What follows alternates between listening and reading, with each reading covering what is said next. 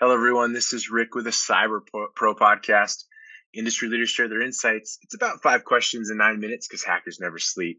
Richard, I'm excited to have a conversation with you today. Let's start off with question number one. Who are you and what do you do? Well, first, thanks for having me on. So I'm, as you said, Rich Struse, currently the CTO of Tidal Cyber. People in cybersecurity probably best know me from my days at DHS, where I led the creation of the Sticks and Taxi cyber threat intelligence sharing standards, which basically meant I catalyzed a community of a bunch of smart people who got together to figure out how to solve I think, a really important problem. Since then, after DHS, I went on to work at MITRE for 4.5 years, where I coined the term threat informed defense and stood up MITRE's first privately funded research and development center, the Center for Threat Informed Defense.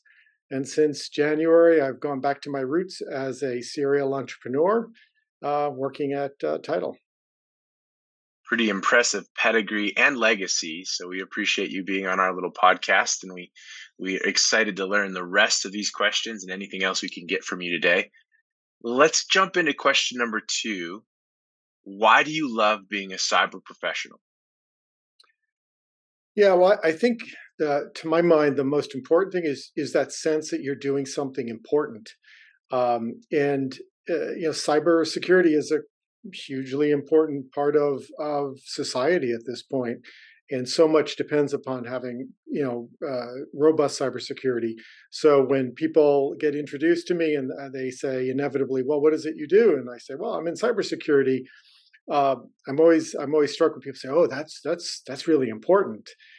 So I think it's that sense of working on something that really matters. It's amazing. We hear today that cybersecurity is a top concern. What do you think that means, and why do you think that's important? Well, we spent the last couple of decades connecting everything to everything without really thinking it through. And now, should we be surprised at the fact that people who maybe don't share the best of intentions are out there exploiting our love for technology for their own ends? So it really, to my mind, it's about fixing so many of the things that in a perfect world we wouldn't have committed those sins in the first place.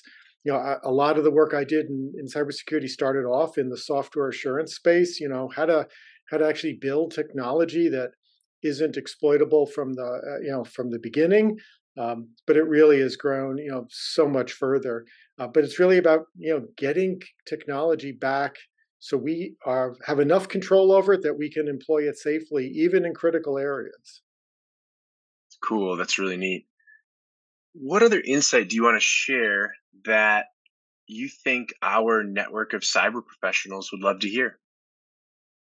Well, I don't know if people want to hear it, but what I'd say is that the thing that's really animated me over the last few years is really this idea that if we don't understand uh, what adversaries are doing, if we don't understand their behaviors, their TTPs, their tactics, techniques, and procedures, um, we are going to be on the losing end of that equation, because the volume of pick on vulnerabilities, for example, exploitable or potentially exploitable vulnerabilities.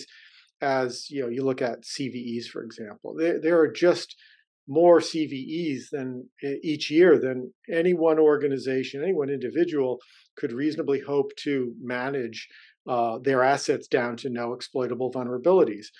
And if they tried to do that, they'd frankly be wasting a lot of time, because in many environments, and maybe in most cases, even the existence of those exploitable vulnerabilities isn't really important, because they're not truly exploitable. They require a certain kind of network access, or they assume an existence of a privilege escalation mechanism, which is not available, or it's a platform issue. So there is. So if we don't leverage an understanding of what adversaries are actually doing, not what they might do, not what is in the realm of theoretically possible, which is important from a research standpoint. But most of us are not researchers. We're actually just trying to keep the ship afloat. Uh, if we if we don't understand the most likely ways that adversaries are going to try to leverage um, their own insights to achieve their objectives, we're always going to be chasing our tails. So what in the work that MITRE has done, the foundational work that MITRE has done on the attack framework has been so important because it gives people a way of talking about what adversaries are doing. It gives them that language that says, "Hey, I think we're seeing, you know, technique 1044 right now on our network." Oh, okay. Well, let's do something about that, and it has meaning. The other thing I would say is if you look at the attack framework, it's kind of a wake up call when you explain to people the vast majority of the 600 odd techniques and sub techniques in that matrix do not require an exploitable vulnerability. The vast majority are things that adversaries, once they've gained some initial foothold, toehold in the environment, they're now, in many cases, living off the land, repurposing your own resources for their own purposes.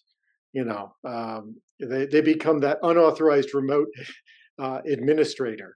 And so recognizing that, so it's even if you had a completely patched, 100% patched environment, that's not enough. So we need a new approach. That's great. I'm going to end with a fun question for you, Rich. What's your favorite piece of retro technology that makes you smile?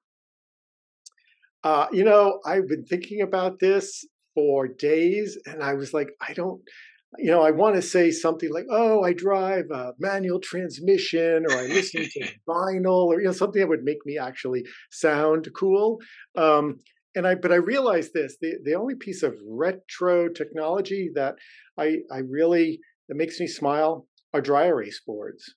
And recently just started to go back into the office occasionally, and there's a whiteboard there. There are markers, and all of a sudden, we're up there writing on the board, and that makes me smile because ultimately, it's about people, communicating with people, and it's still the best way of doing it as far as I'm concerned.